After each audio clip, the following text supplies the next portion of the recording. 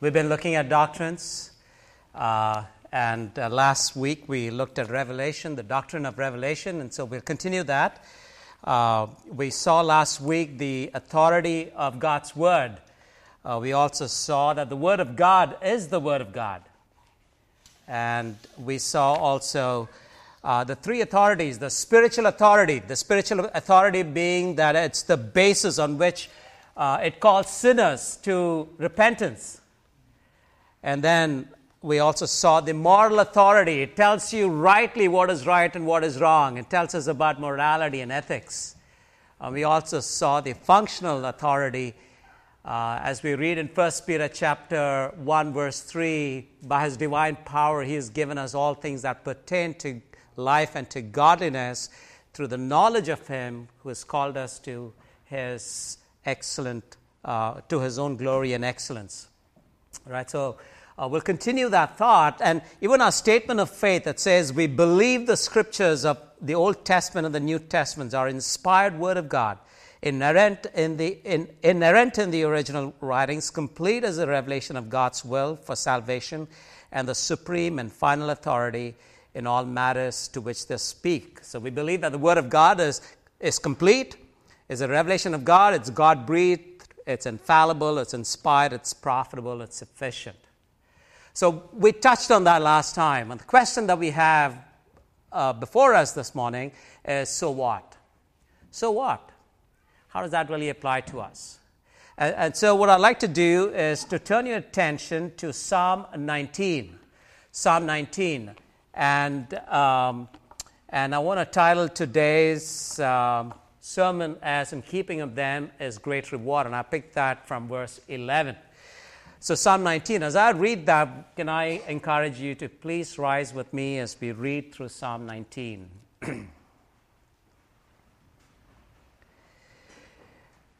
The heavens declare the glory of God, and the sky above proclaims His handiwork. Day to day pours out speech, and night to night reveals knowledge. There is no speech, nor are there words whose voice is not heard.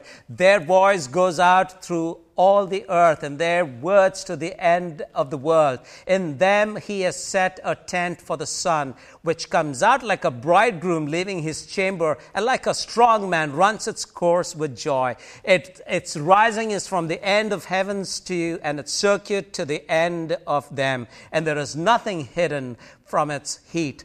The law of the Lord is perfect, reviving the soul. The testimony of the Lord is sure, making wise the simple. The precepts of the Lord are right, rejoicing the heart. The commandment of the Lord is pure, enlightening the eyes. The fear of the Lord is clean, enduring forever. The rules of the Lord are true and righteous altogether. More to be desired are they than gold, than much fine gold, sweeter also than honey, and drippings of the honeycomb. Moreover, by them is your servant warned, and in keeping of them there is great reward. Who can discern his errors? Declare me innocent from hidden faults. Keep back your servant also from presumptuous sins. Let them not have dominion over me. Then I shall be blameless and innocent of great transgression. Let the words of my mouth and the meditation of my heart be acceptable in your sight, O Lord, my rock and my redeemer. This is the word of God. Father, we come to you, and as we look to your word, we pray that you would speak to us. We are reminded of those disciples on the way to Emmaus. And we read that you open the eyes so that they can understand the scriptures. And we pray this morning, this afternoon, that'll be an answered prayer for us too. In Jesus Christ, our Lord's name. Please be seated. So, in keeping of them is great reward. We said, loving the Word of God enough so that we will keep the Word of God. And so implicit in that is if you say that we love God, we have to love His Word. And not just that, we have to keep God's Word. We are thankful for God's Word, aren't we? We teach our children, Jesus loves me, this I know, for the Bible tells me so. It's from the Bible that I get to know that Jesus loves me. It's God's love letter to me. as I read this. It's God's love letter. And so as I look and read this, it helps me understand not just the theology, but also how to live it. It makes theology proper into theology practical. Okay, and so this book, as we will see, the question we want to ask ourselves is, so what? Right? So we looked at Psalm 19, and Psalm 19 is a beautiful psalm about the Word of God. There are other psalms. Psalm 119 as another example. C.S. Lewis had this to say, I take this to be the greatest poem in the Psalter and one of the greatest lyrics in the world. It's like David is writing a love letter on the love letter of God, which is God's Word. Are you with me on that? It's like he's writing a love letter in reply to the love letter that God has given. That is Psalm 19. And so how do we divide these into chapters? What are the chapter divisions? There are three ways you can divide these. Okay, so the one of that is from verse 1 to verse 6, it talks about creation. And then verse 7 to verse 9, it talks about conscience. And then, commandments. And then from verse 10 to verse 14, it talks about conscience. You will see that in Revelation, as we will see, we're talking about Revelation, that God uses various modes. And through history, He used creation, He used conscience, He used commandments, and then finally Christ, who is our final revelation. All right, so we will see those four here in some measure. Or you can divide it as skies, scriptures, and soul. But today what we want to do, we want to see revelation, reward, and response. Okay, verse 1 to verse 9 is revelation. We'll touch on that. And then we'll look at the reward. We want to ask what happens because of the revelation. Verse 10 to verse 11 is reward. And then we have the response, which is verse 12 to verse 14. And so I want you to keep that at the back of your mind as we start looking at these. All right, so let's look at the first part, which is revelation. And that's verse 1 to verse 9. And when we talk about revelation, you must understand that He's revealing not just information about Himself, but He's revealing Himself. And there's a difference. And that is what we want to say. We're not just learning about God, but that we learn of Him and that there is a relationship that He invites us into. And that's the joy of revelation. There are three parts, and we won't touch into that, but really when you when we talk in the doctrine of revelation, there are three parts that they usually talk about. The first is the revelation, then you have the inspiration, and the third you have the illumination. The revelation is God revealing to us, and then you have the inspiration, which is the actual written part, and then the illumination is when you actually start to read it, God, the Holy Spirit, speaking to us and making us understand that. So we're looking today just about revelation, all right? So I want you to understand that's just one chunk that we're covering, all right? So that's what revelation is. Now, so the question you would ask me is, what is revelation? How do you understand revelation? Will you ask me that? Okay. So revelation, what is revelation? I want you to think of, let's say you have a 20/20 vision. You have the best 20/20 vision. I want you to think of being Solomon when it comes to eyesight. Never has been a man existed before you and never will be after you. You got the best eyesight. But then we take you and put you in a dark room. You're as blind as the rest of us. So in Revelation, what God does is He throws light in revealing to us God. That's revelation. Revealing is exposing and showing through light. And so that is what we see. God, it says, God who commanded light to shine out of darkness has shone in our light to cause the knowledge of God and knowledge of the glory of God in the face of Jesus Christ. So Revelation reveals to us God. All right. Holman says this: Revelation is God's manifestation of Himself to humankind in such a way that men and women can know and fellowship with Him. So, when we look at this psalm, just as a way of introduction, I wanted to say that when you read the psalm, you will see that God has written two books. One is the book of nature, which is creation. And then the other is the book of nurture, if you would, which is the Word of God. And this is what C.H. Spurgeon had to say.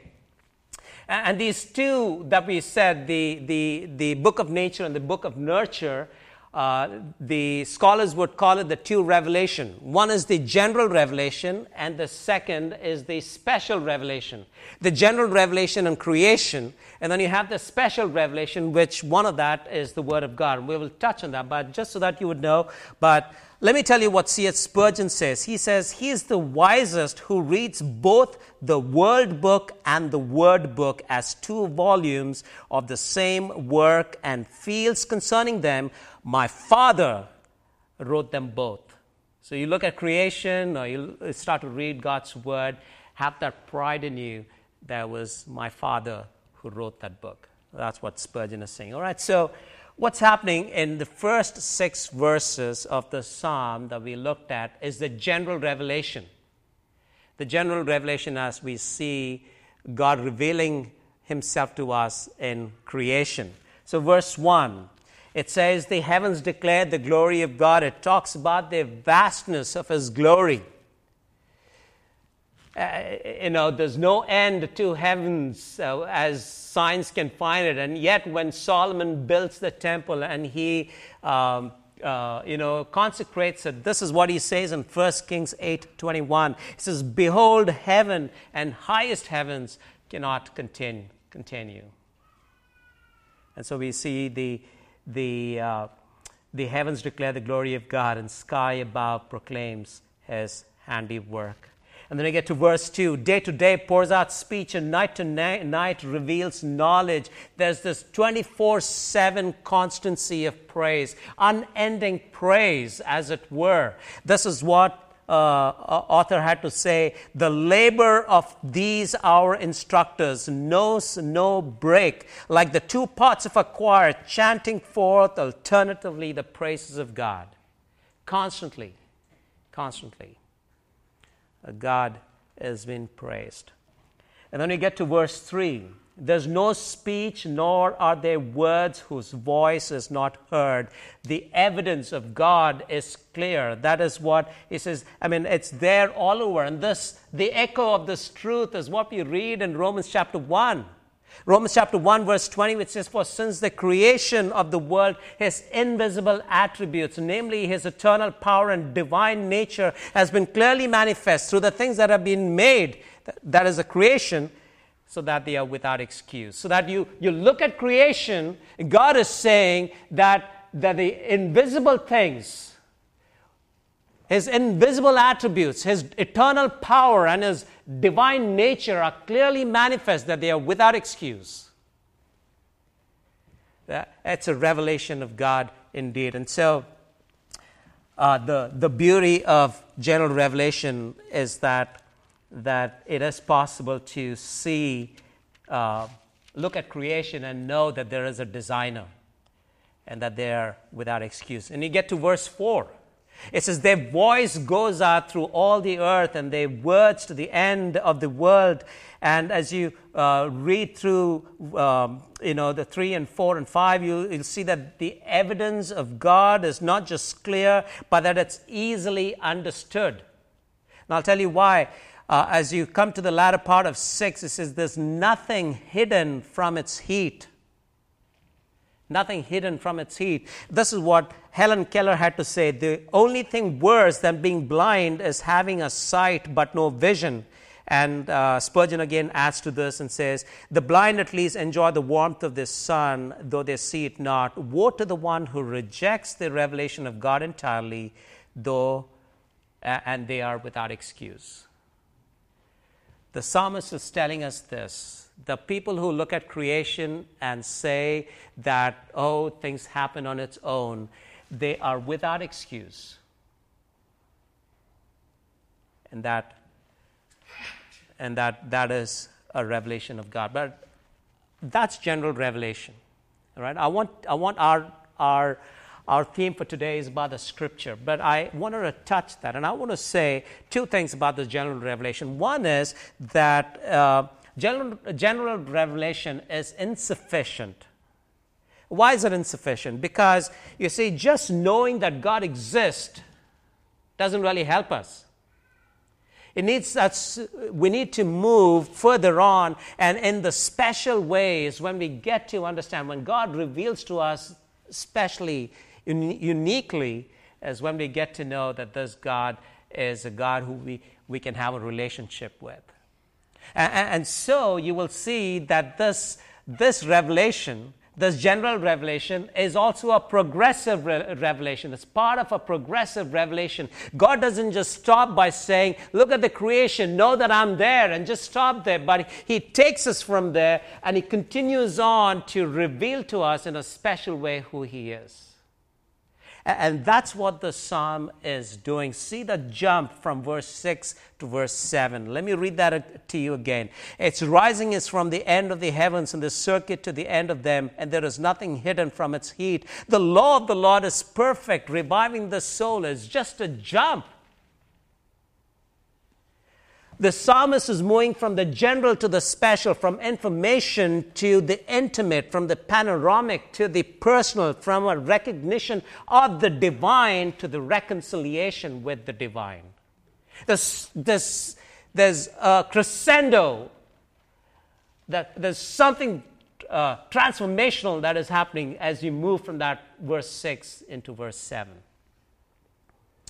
Now, I don't want us to miss that. You see, when you read that is when we realize we are uniquely privileged, because to no one else in this creation is this Word of God given except to humankind.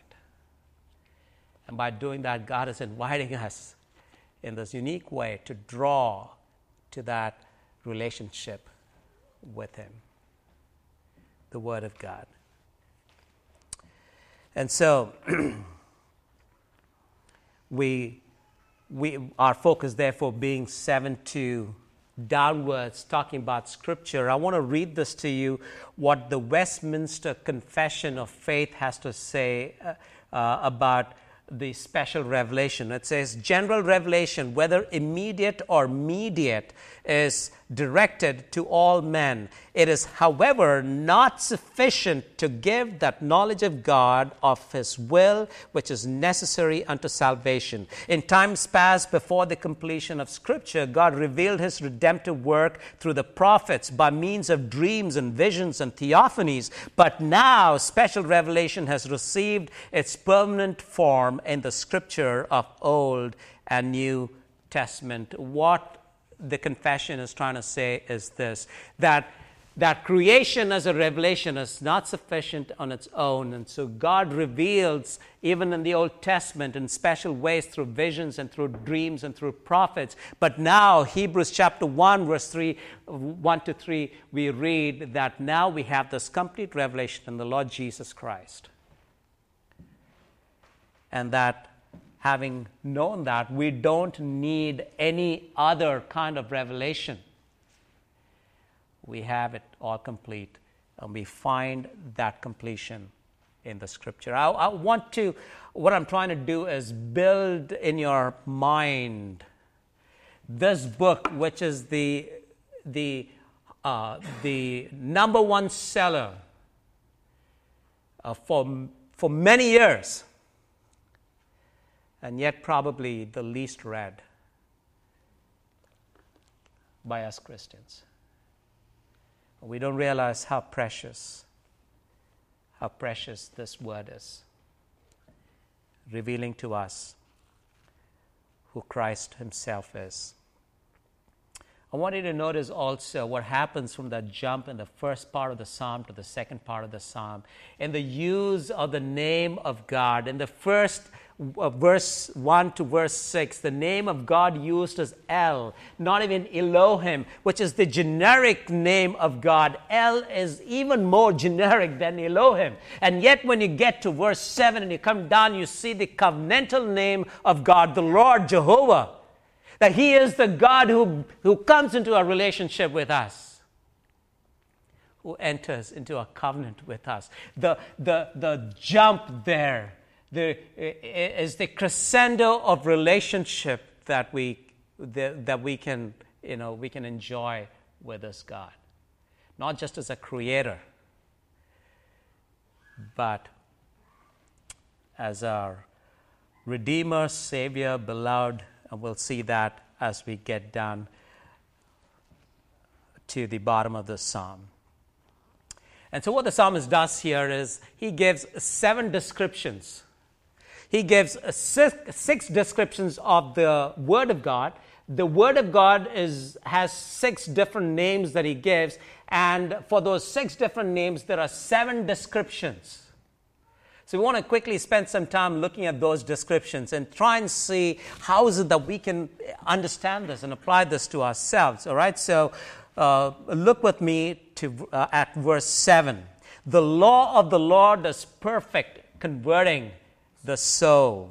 David says, your word is perfect for it needs no tweaking, perfect because it's right for it, my every need, perfect for it's what my soul needs, because it converts my soul. God's word is not just informational, it's transformational, and we need to understand that. It converts my soul. It revives my soul, the psalmist says. You read this and you come, there are times, I hope you can say there are times you've come to God's word and you've read that and you come back revived. But that is what this word is.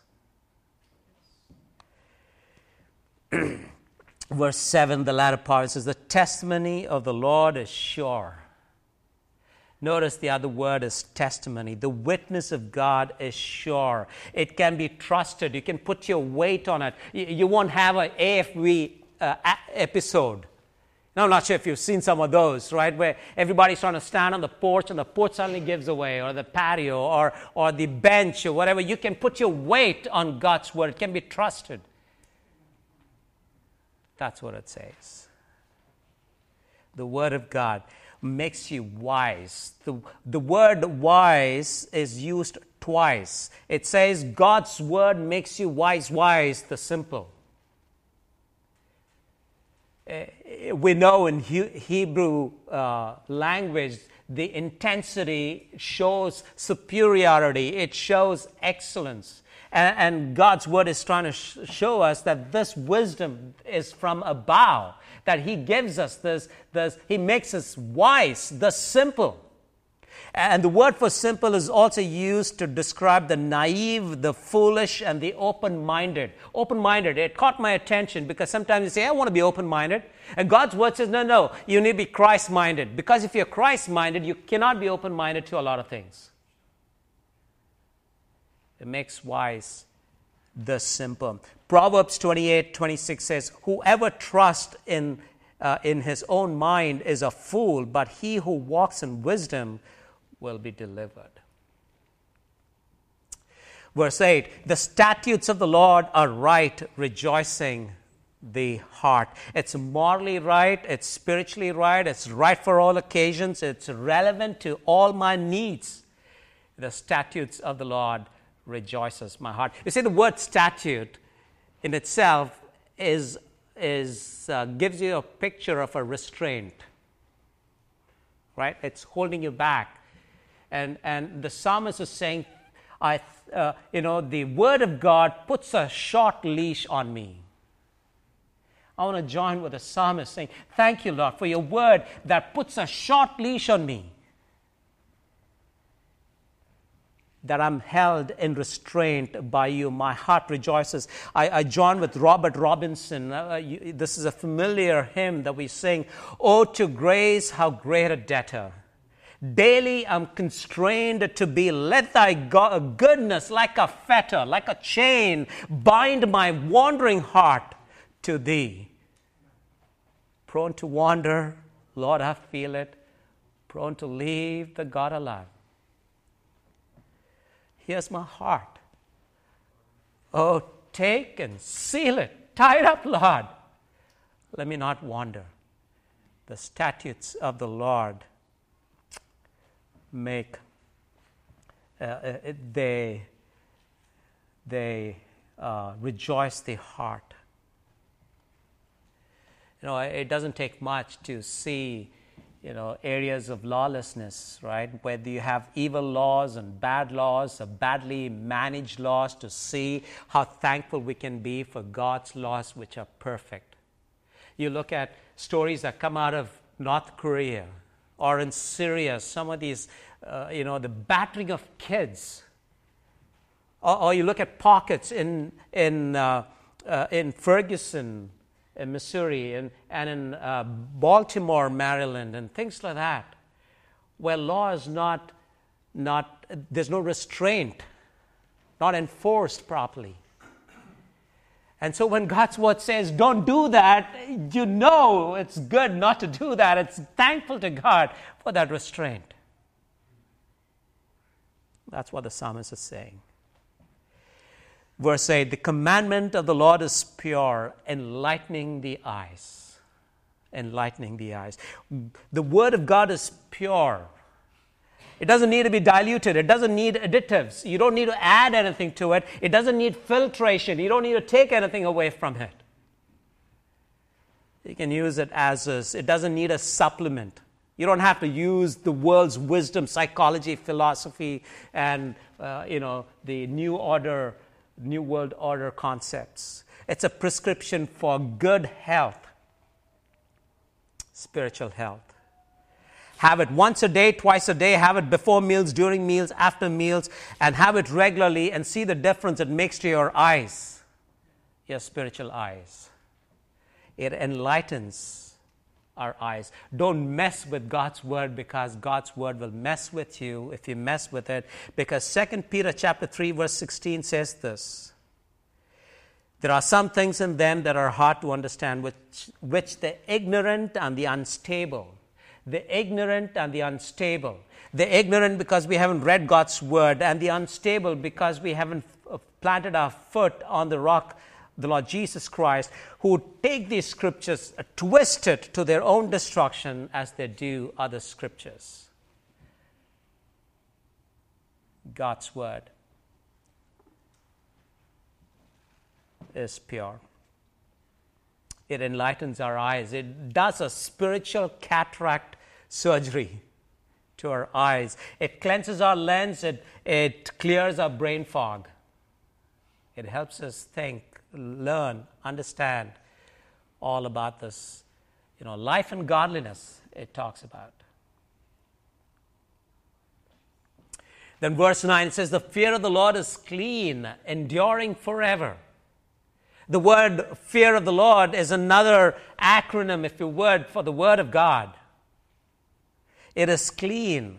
It is clean, and it cleans the person who handles it. Ephesians 5:26, so that he might sanctify her, which is the church, having cleansed her by the washing of water with the word of God, that he uses to cleanse us. It's an enduring word. The word we have in our hand is the same word that was given to people who first heard it. We may change, but this word doesn't change. We may hope we can change this word, but God's word is given to us so that it will change us. And therefore the psalmist also says, Psalm 119:89, forever, O Lord, your word is settled in heaven. Then verse 9, it also says, the judgments of the Lord are true and righteous altogether. And so what the psalmist has done is he studied it closely. He learned it. He practiced it. And David's saying, having done all that, I can say this is righteous, this is true, and this is righteous. And he's inviting us to have the same experience, that we can trust it with all our lives, in everything. You're anxious, read this.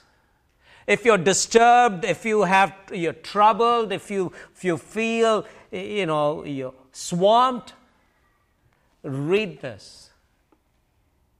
And study it, meditate it, learn it, hide it in your heart so that you would not sin against God. We think we know God's word, but we live in our own template of interpretation, and we start to live a life on that basis, and we go so far away from what God is telling us. God's word is true. And so what's the reward?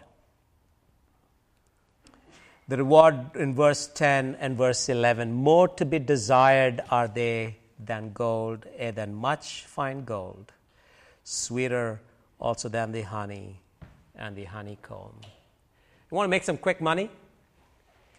Want to make some quick gold? It's better than fine gold, God's word says. It makes me wiser than those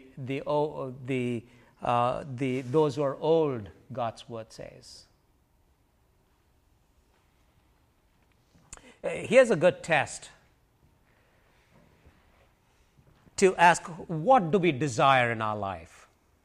Have somebody who you know, ask them a question, saying that if you were to tell me what is the one that drives me, what's my desire, what will that be? That's a good accountability mirror to be held up. More to be desired are they than gold, and than much fine gold. Sweeter also than the honey and the honeycomb. And moreover, by them is your servant warned. God's word is saying it is precious than gold, it's sweeter than honey, but it's also your advanced early warning system. It warns us. It tells us. Remember, but this weapon is only available to God's servant. It said, by them is your servant warned. The servant is only one who has a master, as God himself. Scripture puts up a no trespassing sign, and ignoring it is always at our peril. Remember that this is a story I heard when I was growing up about this man who got this barometer through a mail order. And when he received the barometer, the needle of that was extreme right, and he shook it, he thought it was wrong, and he sent it back saying that your barometer doesn't work, not realizing it was indicating that there was this hurricane that is coming, and he gets wiped out as a result. He ignored the warning, thinking there's something wrong, and he perished. But this is your servant warned. The scripture does not cry wolf without a reason. It gives ample warning, and the warnings are always right. And in keeping of them, there is great reward. So we have said so much, but we understand this is inerrant, it's infallible, it's God-breathed. And if we don't keep it, if we give ourselves excuses, there's a verse I suddenly forget, but it says, we either accuse or excuse, and by doing so, we do it to our own damnation. We need to keep this. In keeping of them is great reward. You see in verse 11, the first half of that verse is the word keeping us, and the second part of that verse is us keeping the word. The first is the assurance, the security that God gives, that God's word will secure us. And then it says, in keeping of them, there is great reward, invitation for us to keep God's word. Let me read to you what a short article. Studying the word, we are made to see that sin is exceeding sinful, since it dishonors God, makes us enemies to our best friend, which is our Lord. It drives us madly to destroy our own souls. Sin, according to God's word, is murderous. It slew the Savior of men. Wherever sin comes, death follows it. Sin may bear pleasure in its face, but but it has ruin at its heel. The eternal destruction is the finishing of the work of sin. It seems very pleasant, and yet it brings ruin. So what's our response? And so as we come to verse 12 onward, we will see that the psalmist, having understood the commandments of the Lord, the word of God, he desires a complete break free from sin, any aspect of sin. You see, what he does is, again, he looks and he defines, he puts the sin in different terms, and he says any kind, this multiple references that he gives. And that should be where we are drawn to as God reveals himself to us. Remember Isaiah chapter 6, when Isaiah saw the glory of God, his response was, "Woe is me."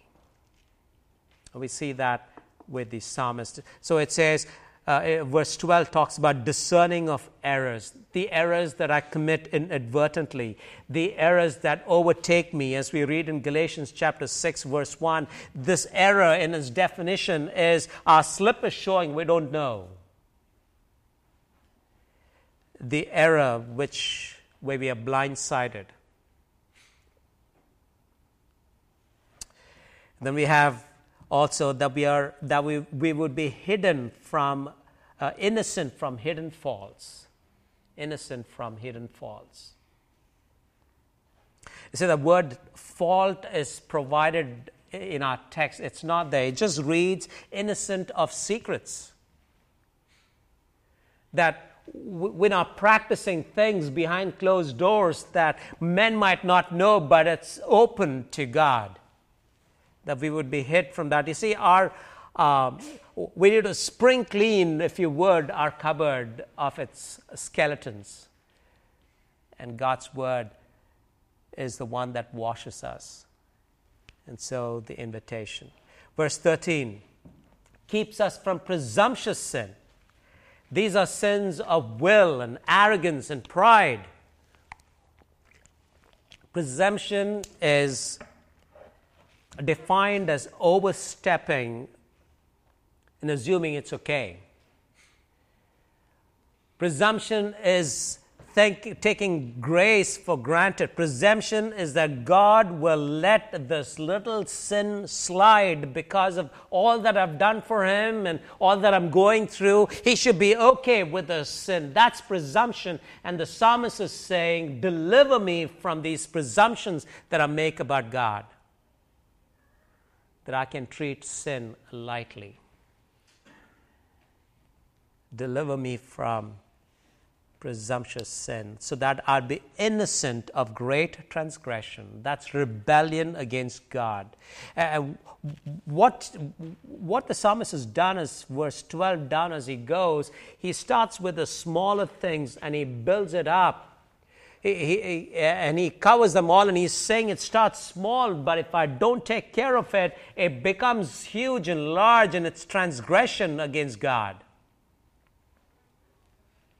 If there is anything like a small sin, that is. And so, as we read this, when we get to verse 14, we realize that a response is required. It's mandatory that we respond. Psalm 103, verse 17 to 18 says, but the steadfast love of the Lord is from everlasting to everlasting on those who fear him, and his righteousness to children's children, to those who keep his covenant and remember to do his commandments. To do his commandments. So as I was reading this, verse 14 says, let the words of my mouth and the meditation of my heart be acceptable in your sight, O Lord, my rock and my redeemer. And so, as I was reading the psalm, I said to myself, what would be my response? What is it that I would ask, that I would say, Lord, this is what I want to do. in response to you revealing yourself to me. Not just saying to me that there is a God who exists. Not just saying to me that those are his standards and leaving me in the cold that I can never achieve to reach. But that he reveals himself to me in such a special way that I can have a relationship with me, which is what makes this relationship, this revelation, special. So what should be my response? And quickly what I want to do is I want to walk through these 10 responses. But I want to invite us as a community of faith to please stand up. And now you don't need to read, please stand up, but you don't need to, we're going to put that up and I'm not going to ask you to say it aloud or join with me as I read this out. But I want to invite you from the bottom of your heart that if that's a response you want to, make that your prayer, make that your response for yourself. Because when we hear God's word and then we go away without a response, a commitment to respond, and then I think we are just hearers of the word and not doers of the word. And so, response 1 is that this is desire for a clean break from every taint of sin.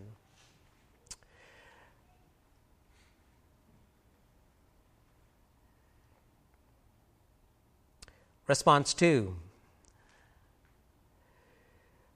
that I will be upfront about my secret sins and desperately seek to uproot any hidden sin. You see, we tend to ask for forgiveness only because it's come into the public, and we pray that even the hidden sins, because they grow roots and cause damage, and so we pray that even the hidden sins would be uprooted.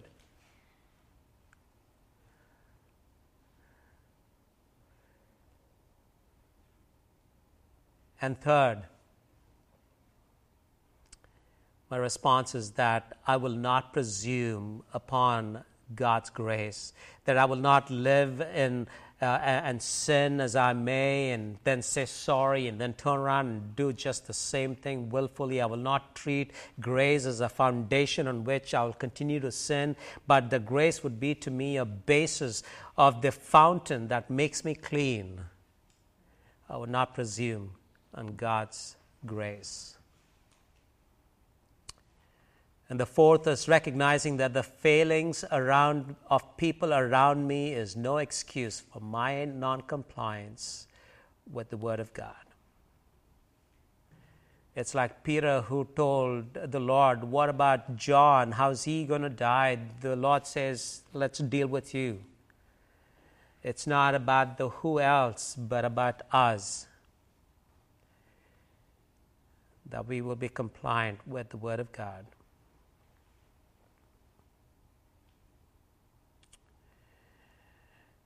The fifth one, that I will not be found transgressing against a holy God, that I'll put sin in its place outside of my life, nothing to do with me.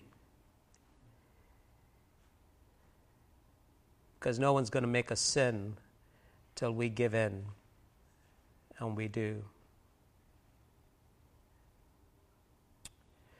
The sixth one, my response is that recognizing that if God is my favorite author, then I will read his book, I will study it, meditate it. It's like the love letter that God has written to me and no one else. Not just read the word, but keep it. For I learned today that in keeping of them, there is great reward. The seventh one, my response is understanding that opposite of great reward is great loss, and that I'm the loser if I don't live according to his holy word.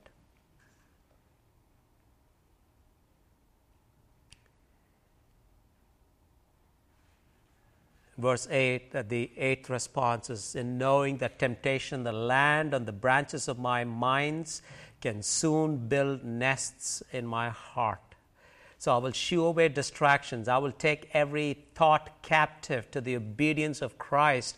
I will have the mind of Christ in serving and in treating, in kindness.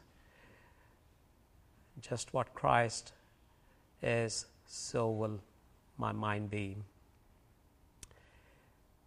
Ninth one is that my response is I will not give a foothold to sin, because I know once I give a little, an inch, like the camel who took the tent, the sin will make a stronghold in my life.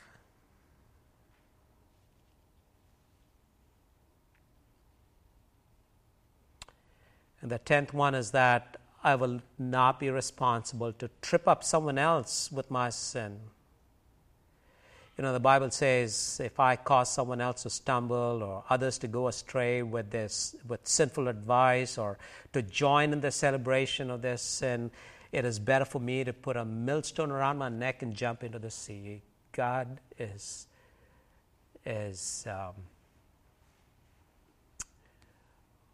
holds that very seriously. So, Lord, we pray for all of us. Let the words of my mouth, the meditation of my heart be acceptable to you, O Lord, my rock and my redeemer. The psalmist, having seen through the entire creation, he looks at the scripture and you reveal yourself to him, my rock and my redeemer. You are not just the rock. If you were just the rock and not our redeemer, we would be so helpless and so lost. If you are our redeemer but not our rock, we would be in a same situation. But you're my rock and my redeemer. Oh, as I see the vast heavens, I see the heavens declare the glories of God, and the firmament His handiwork. We want to say with the psalmist, and for each one of us, that as people look at us, look at you, and look at me, and look at this community of faith, they will be able to glorify God for the work that has happened in our lives. As we were reminding ourselves previously who we were and what we are. Not just the privilege, but in the change.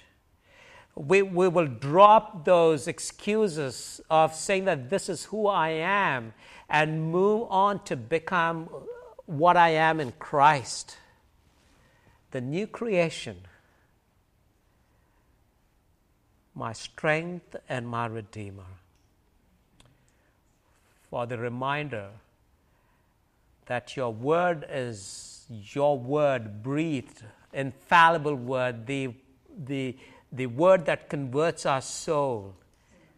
And it just, as we have understood, in keeping of them is great reward. And may that be true of all of us this afternoon here. In Jesus Christ, our Lord's name. Amen.